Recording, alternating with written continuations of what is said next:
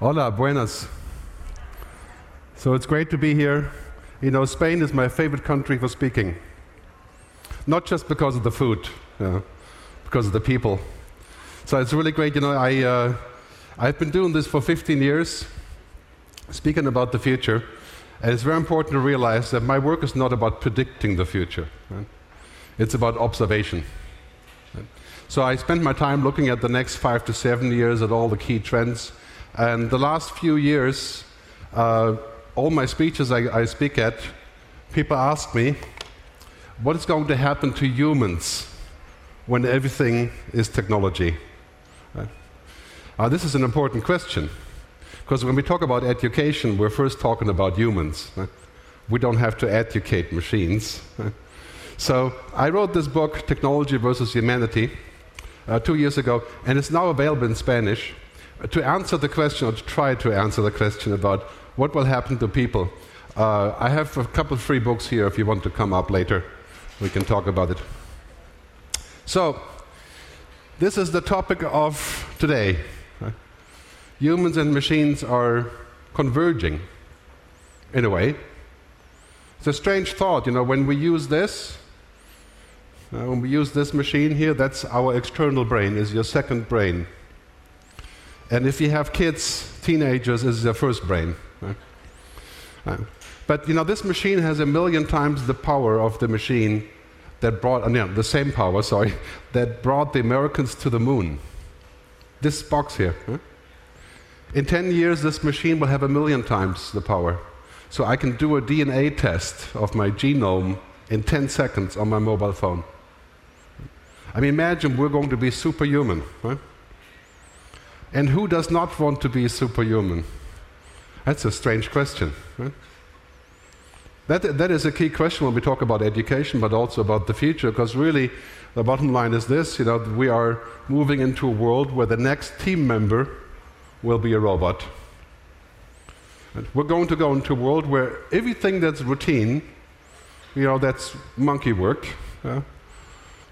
trabajo de whatever, right? Will be done by an intelligent machine, a robot, artificial intelligence. If you're a bookkeeper, half of your work will be the machine.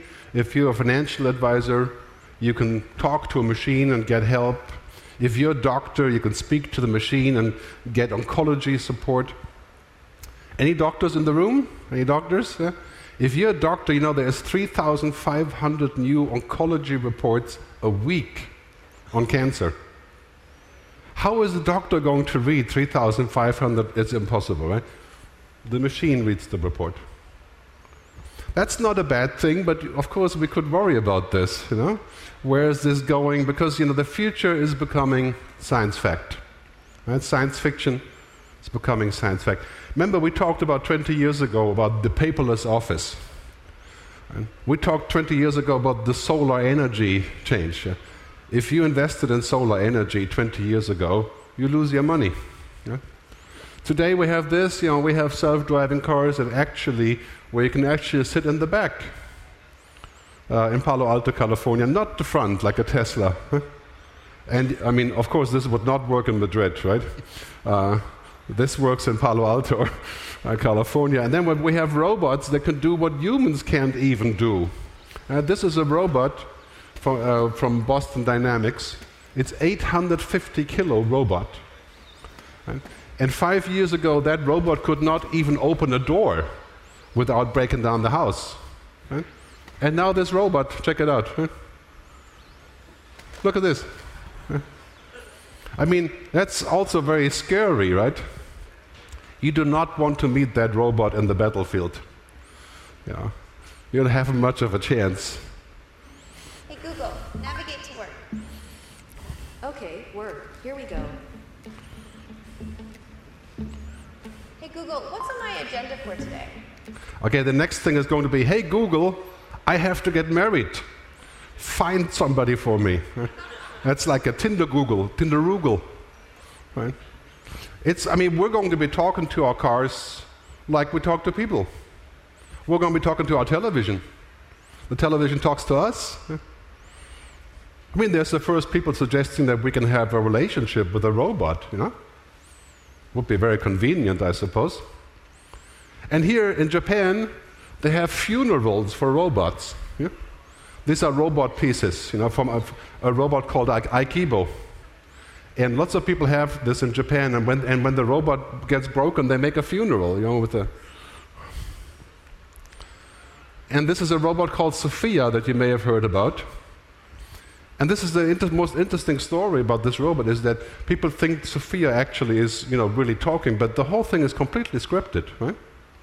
It's a typical example for, we think that these machines are starting to be like humans far away, right? I'll tell you why that's important in a second, but, so it's no wonder that people are worried, right? People are worried that robots will take over everything. And we're a long time away from this. 5 weeks, no, just kidding. I'll tell you about why that is, but we're at the takeoff point of exponential change. How technology is changing so fast. I mean, the curve, you know about Moore's law? Every 18 months, technology goes twice the power, half the price. But now this is the important part, right? We're at the takeoff point. See my fancy new pointer here? So we're here now. We're at the point where it's actually important. When I first started doing things on the internet, we were here, right? I mean, there was nothing happening here. I tried to do something like Spotify when I was a musician in 2001. It didn't matter. But now we're at the point where really science fiction is becoming science fact. Computers can listen, they can hear, they can talk, they can see, they can learn. Can they love? No. Can they really do what we're doing every day? Not yet. 50 years? Maybe. But we're at the point where look at these things that are happening, right? I mean, it's just boom, right? The Internet of Things, smart everything, augmented reality, quantum computing. Very exciting. On one hand, yeah. I always say it's 90% good and 10% frightening. Right. What we don't want to see happen that these things have so many consequences, social, cultural, political consequences, that they become 50% bad. Right? We have to keep a good eye on this. And who is going to help us that it doesn't become bad? Do you think the companies that are inventing this are going to help us to restrict it? That's very unlikely, right? I mean, Facebook, right? I mean, Facebook was magic and really great once, and today it's a panopticon, right? It's a surveillance machine. It's the biggest AI in the world. So, when we talk about the future, there's 5 or 6 game changers that we have to keep in mind, and this is really a big deal for education. Everything is becoming data. Everything is becoming cloud, healthcare, car, logistics, the Internet of Things. Everything is becoming smart. Right? Machines can actually do cognitive work. Everything is becoming computing with quantum computing. 3D computing, which is being invented right now. So we're thinking roughly in 5 years a computer will have the capacity 1 million times of this box. Unlimited. So here's something we have to get used to in our world, right? We're basically moving towards a world, also based on blockchain, of course, where everything becomes, technology can do anything. Becomes limitless. Roughly 10 years, unlimited computing, unlimited mobile networks, unlimited sensors, unlimited cloud, unlimited battery, more or less, right? And unlimited energy in 20 years, solar energy. The only thing that's not unlimited, guess who that is? Right? Us. We're still just the same. We're going to get older, yes. We get more powerful. But we can't, this is not us, right? In fact, you could say humans have very little to do with all of this. I mean, humans don't care about data. Right? We're not computers. Well, I don't think we are computers. There are some people saying that we are computers. But we're going to change more in the next 20 years than the previous 300 years. Industrial revolution, the internet, the atomic bomb, the television, the telephone, steam engine. But now technology is actually changing us. Right? When I use the mobile phone and augmented reality, I think differently. Right? And this is the biggest problem, for example, in social media. It makes me think differently. Right? It's going inside my head. And now technology is actually going inside my blood. Nanobots in the bloodstream, genetic engineering. So when technology is on the outside, fine. But when technology is on the inside, it's a whole different thing. And if you're an educator or a teacher, you have to think about that. Because you know what that means is that machines can do your thinking. That's a good thing and a bad thing. Right? Think about that for a second. Right? And we have to be very careful, because we don't want to live in this kind of world. Right? I call this machine thinking, where everything is an algorithm, every rule is written, right? Everything is out in the open, there's no privacy, there's complete surveillance. There's the first insurance companies who monitor your car, and then you pay as much as you drive, or how you drive. Right? Think about that for a second. Because what would result, for example, if health insurance was actually proportional to who you are? That's the end of solidarity. Right? It's a very bad idea. Because you know what it means? You never drive fast, you never speak loud, you never smoke, you never drink, you never move, you never fall in love, you never make a mistake. That's inhuman. Right? So that's not a good idea. And in fact, in education, you can safely say, we have to stop teaching our children to basically just download information, to fill up the hard drive, right? And to produce best practices. I mean, I went to music school, so actually in my music school, Berklee College, it was a lot like this. You fill up the hard drive with all intellectual information about music. In many ways, I would say I was probably a better musician before I went to college. That's just my particular case. Do you want children that have all the information downloaded, but it's only like 0.01% of the available knowledge? Or do you want children that can go and get knowledge instantly? Because it's there. In 5 years, we're going to sit down and talk to IBM Watson and say, please show me the future of Spain, GDP versus GNP versus projected income versus, and it will just boom tell you. That used to take you about a week to figure out. Right? And before the internet, a month. Why do we need students that have all downloaded all this useless information, data? Right? We're moving up in a world that goes from data and information to knowledge, which some machines have knowledge, right? But what's really important for us is understanding. Right? What humans have is understanding. I'm going to tell you the difference. When you sit down in the evening and your kids come home from school, the kids can tell you information. The grades, the meetings, they missed the bus, whatever. That's called information. Okay? But when you look at your 12-year-old son and you realize your son has for the first time fallen in love, you can tell. Right? That's called understanding. Right? And machines will never have that. Because to have understanding means you can read things that are not there, or between the lines, things that are not said. We should not make every information explicit. Your son isn't going to come home and say, I have fallen in love. Do you understand? Right? No. So this is really important for us when we think about education, because smart machines are a reality. Right? And mind you, when I talk about smart machines, I don't talk about intelligence. That's a stupid word. Right? Artificial intelligence? It's neither artificial nor is it intelligent. Right?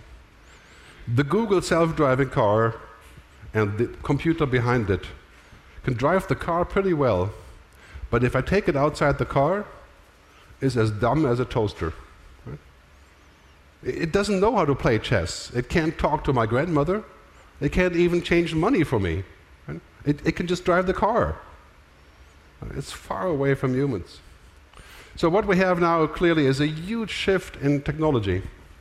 And we're going into the world that used to be programmed by many of us who are programmers. Right? And this is why we say our children should know how to program, right? Who gives a damn? In a world like this, do we need people to program computers? Yeah, some. But not like this. In this world, every programmer is like God, because they can do something. Here, machines understand stuff. They look at 1 trillion pieces of data, and then they say, we're going to change the traffic pattern in Madrid and save 10% energy. Because when they have the data and they have the computing, they can do it. I mean, there is no compassion required, right? This is just data. When the doctor has a computer, they can read oncology of the scans of the skin, right? From melanoma. The computer has read 500 million images of melanoma. Do you think the doctor will have a better understanding of the first diagnostic? The second and the third, yes. Because it's different. But looking at an image and saying it's possibly bad or good, computers can do that, right? But when the computer sees it's melanoma, he will not just spit out a word and say, hey, you have cancer. Right? That would be stupid. Right? It takes a little bit more than that. So in this world, basically the CEO of DeepMind says, Demis Hassabis, artificial intelligence are computers that turn information and data into knowledge. Now, if you're into education, this will scare you. I mean, aren't we supposed to have knowledge? Aren't we supposed to teach our kids or whoever is in college or training to have more knowledge? If the machines have knowledge, what do we do? I mean, it's a key question. And right now, today, machines don't really have knowledge. That's a little bit early. 5 years, 7 years, 10 years, machines will have every possible knowledge you could ever imagine. Instantly on demand through my wristwatch. I mean, now you can sit at the bar and you can say, what's the capital of Kazakhstan? And you can, But in the future, you can say, hey, I have these 3 or 4 symptoms, I don't feel well, and the computer will instantly do a remote diagnostic of all of your important stuff. Because it knows everything about you. That's called knowledge. If computers have knowledge, what do we have? If we pride ourselves too much on knowledge, we're missing the whole point. Right? Humans have understanding, they have foresight, they can look ahead, right? They have what's called wisdom, some of us. Right? They have emotional intelligence, feelings. 95% of what we have, computers will probably never have. Maybe in 50 years? I hope not. But I'll get more into detail on this later. But the bottom line is we should not allow computers to change themselves. I mean, imagine if you have a computer in 5 years that has an IQ of 100,000. Right? Which is possible. An IQ in the sense of computing. Right? We would not want those guys to hang out together. And that's what Elon Musk has been talking about. So the other thing that's happening here is called machine learning. That's a part of artificial intelligence. And it's basically when the computer gets all the data, right, it's a science that allows them to basically program themselves. And that is the big deal today. It's not the machine itself, it's the learning. And again, if you're in education, you're saying, okay, learning, right? That's human. Now, these machines are not learning like humans. Right? You know how a machine learns? 0, 0, 1, 1, 1, 1, 0, 0, 0, 1. Yes, no, yes, no. If this, then that. Do humans learn like this? No.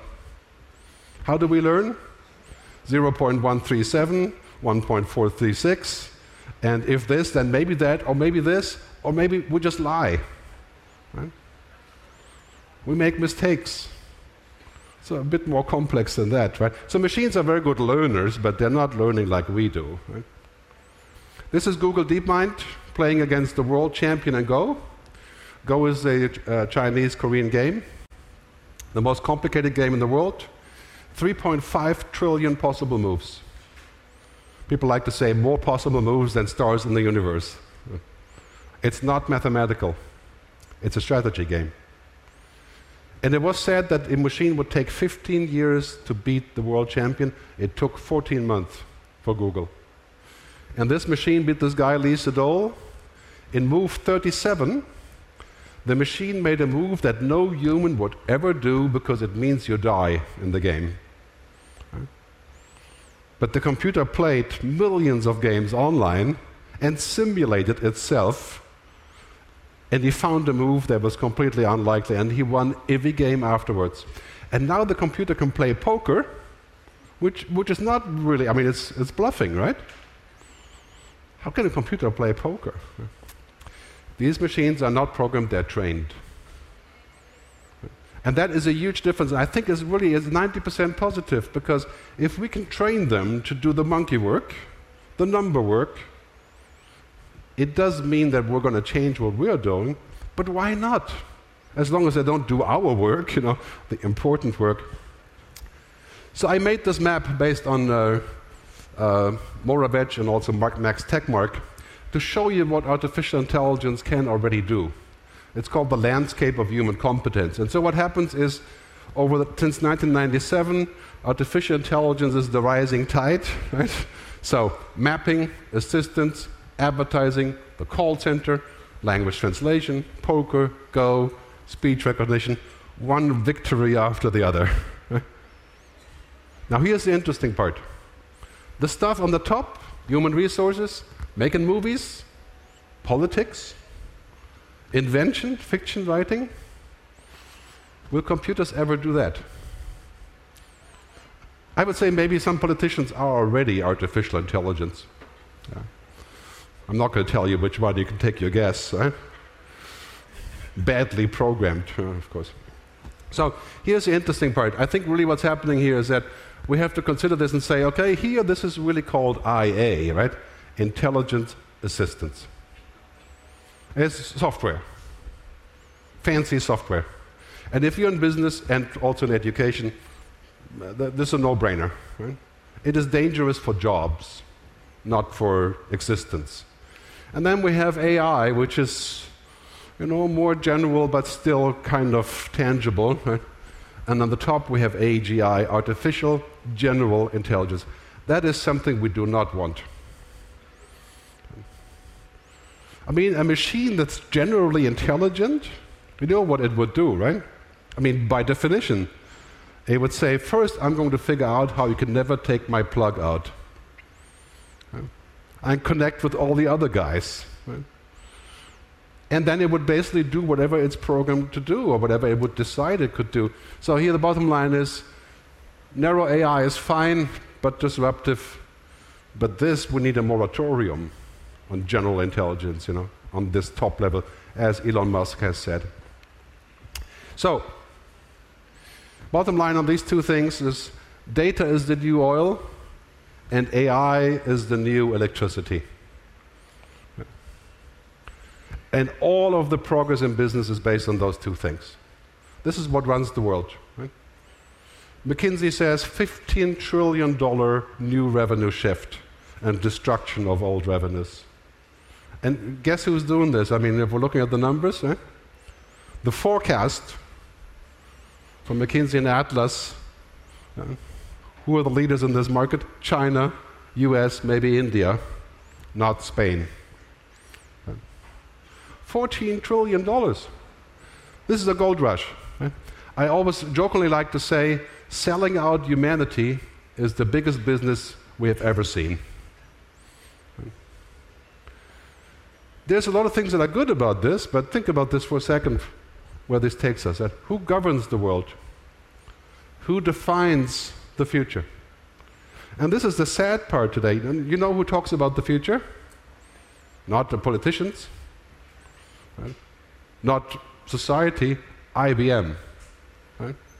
IBM is one of my clients. They're a pretty smart company, but we should not let the conversation about the future be determined by the tech companies. I mean, this is the companies that run the world, right? I'm not saying this badly. Many of them are my clients. We have to think about this for a second. The top 4 companies on this list, they have more money than the GDP of France. They could buy France. I think they would think about that for a second, but crazy. And they have tripled in revenues in 4 years. These are the most powerful companies in the world, and they're totally, utterly unrestricted and without any attention to what they actually create, right? Facebook is the biggest country in the world, 2.5 million citizens, and Zuckerberg has more power than any president, really. So we're going to see a lot of regulation here. Because this is one of the key questions I have for you when we think about the future. Who will be mission control? And I'm saying this in a positive way, because to really make a balance, we need to have a balance between what we are and what technology is, unless you wish to become technology. And this is where the problem is, because in Europe, we're humanists. Right? We like humans. Right? And we're also collective. We pay taxes. Right? Some of us. Right? In America, capitalists, right? I'm not saying this badly. It's, you know, we can be humanist and capitalist. But in America, it's a different thing. And in China, right? Same thing, but the state is the capital. Right? And so we have this huge problem right now. Who is mission control for humanity? You know that, right? Silicon Valley. They control what we use, where we use it, how we use it, what the laws are, what we can, what we cannot do, and how we're going to live in the future. I think it's fine because they're really great companies, but it's time for compromise. When we think about education, right, we've got to think in this direction of what I call digital ethics. The ethics of technology. Because today, you know, we laugh about this, you know, we're addicted to the mobile phone, right? We're addicted to Facebook, Instagram. Yeah. We laugh about this, but you know, the reality is we're only on a scale of 100, we're at 3. Virtuality, augmented reality, robots, intelligent machines. You've seen the movie Her, right? The movie where you fall in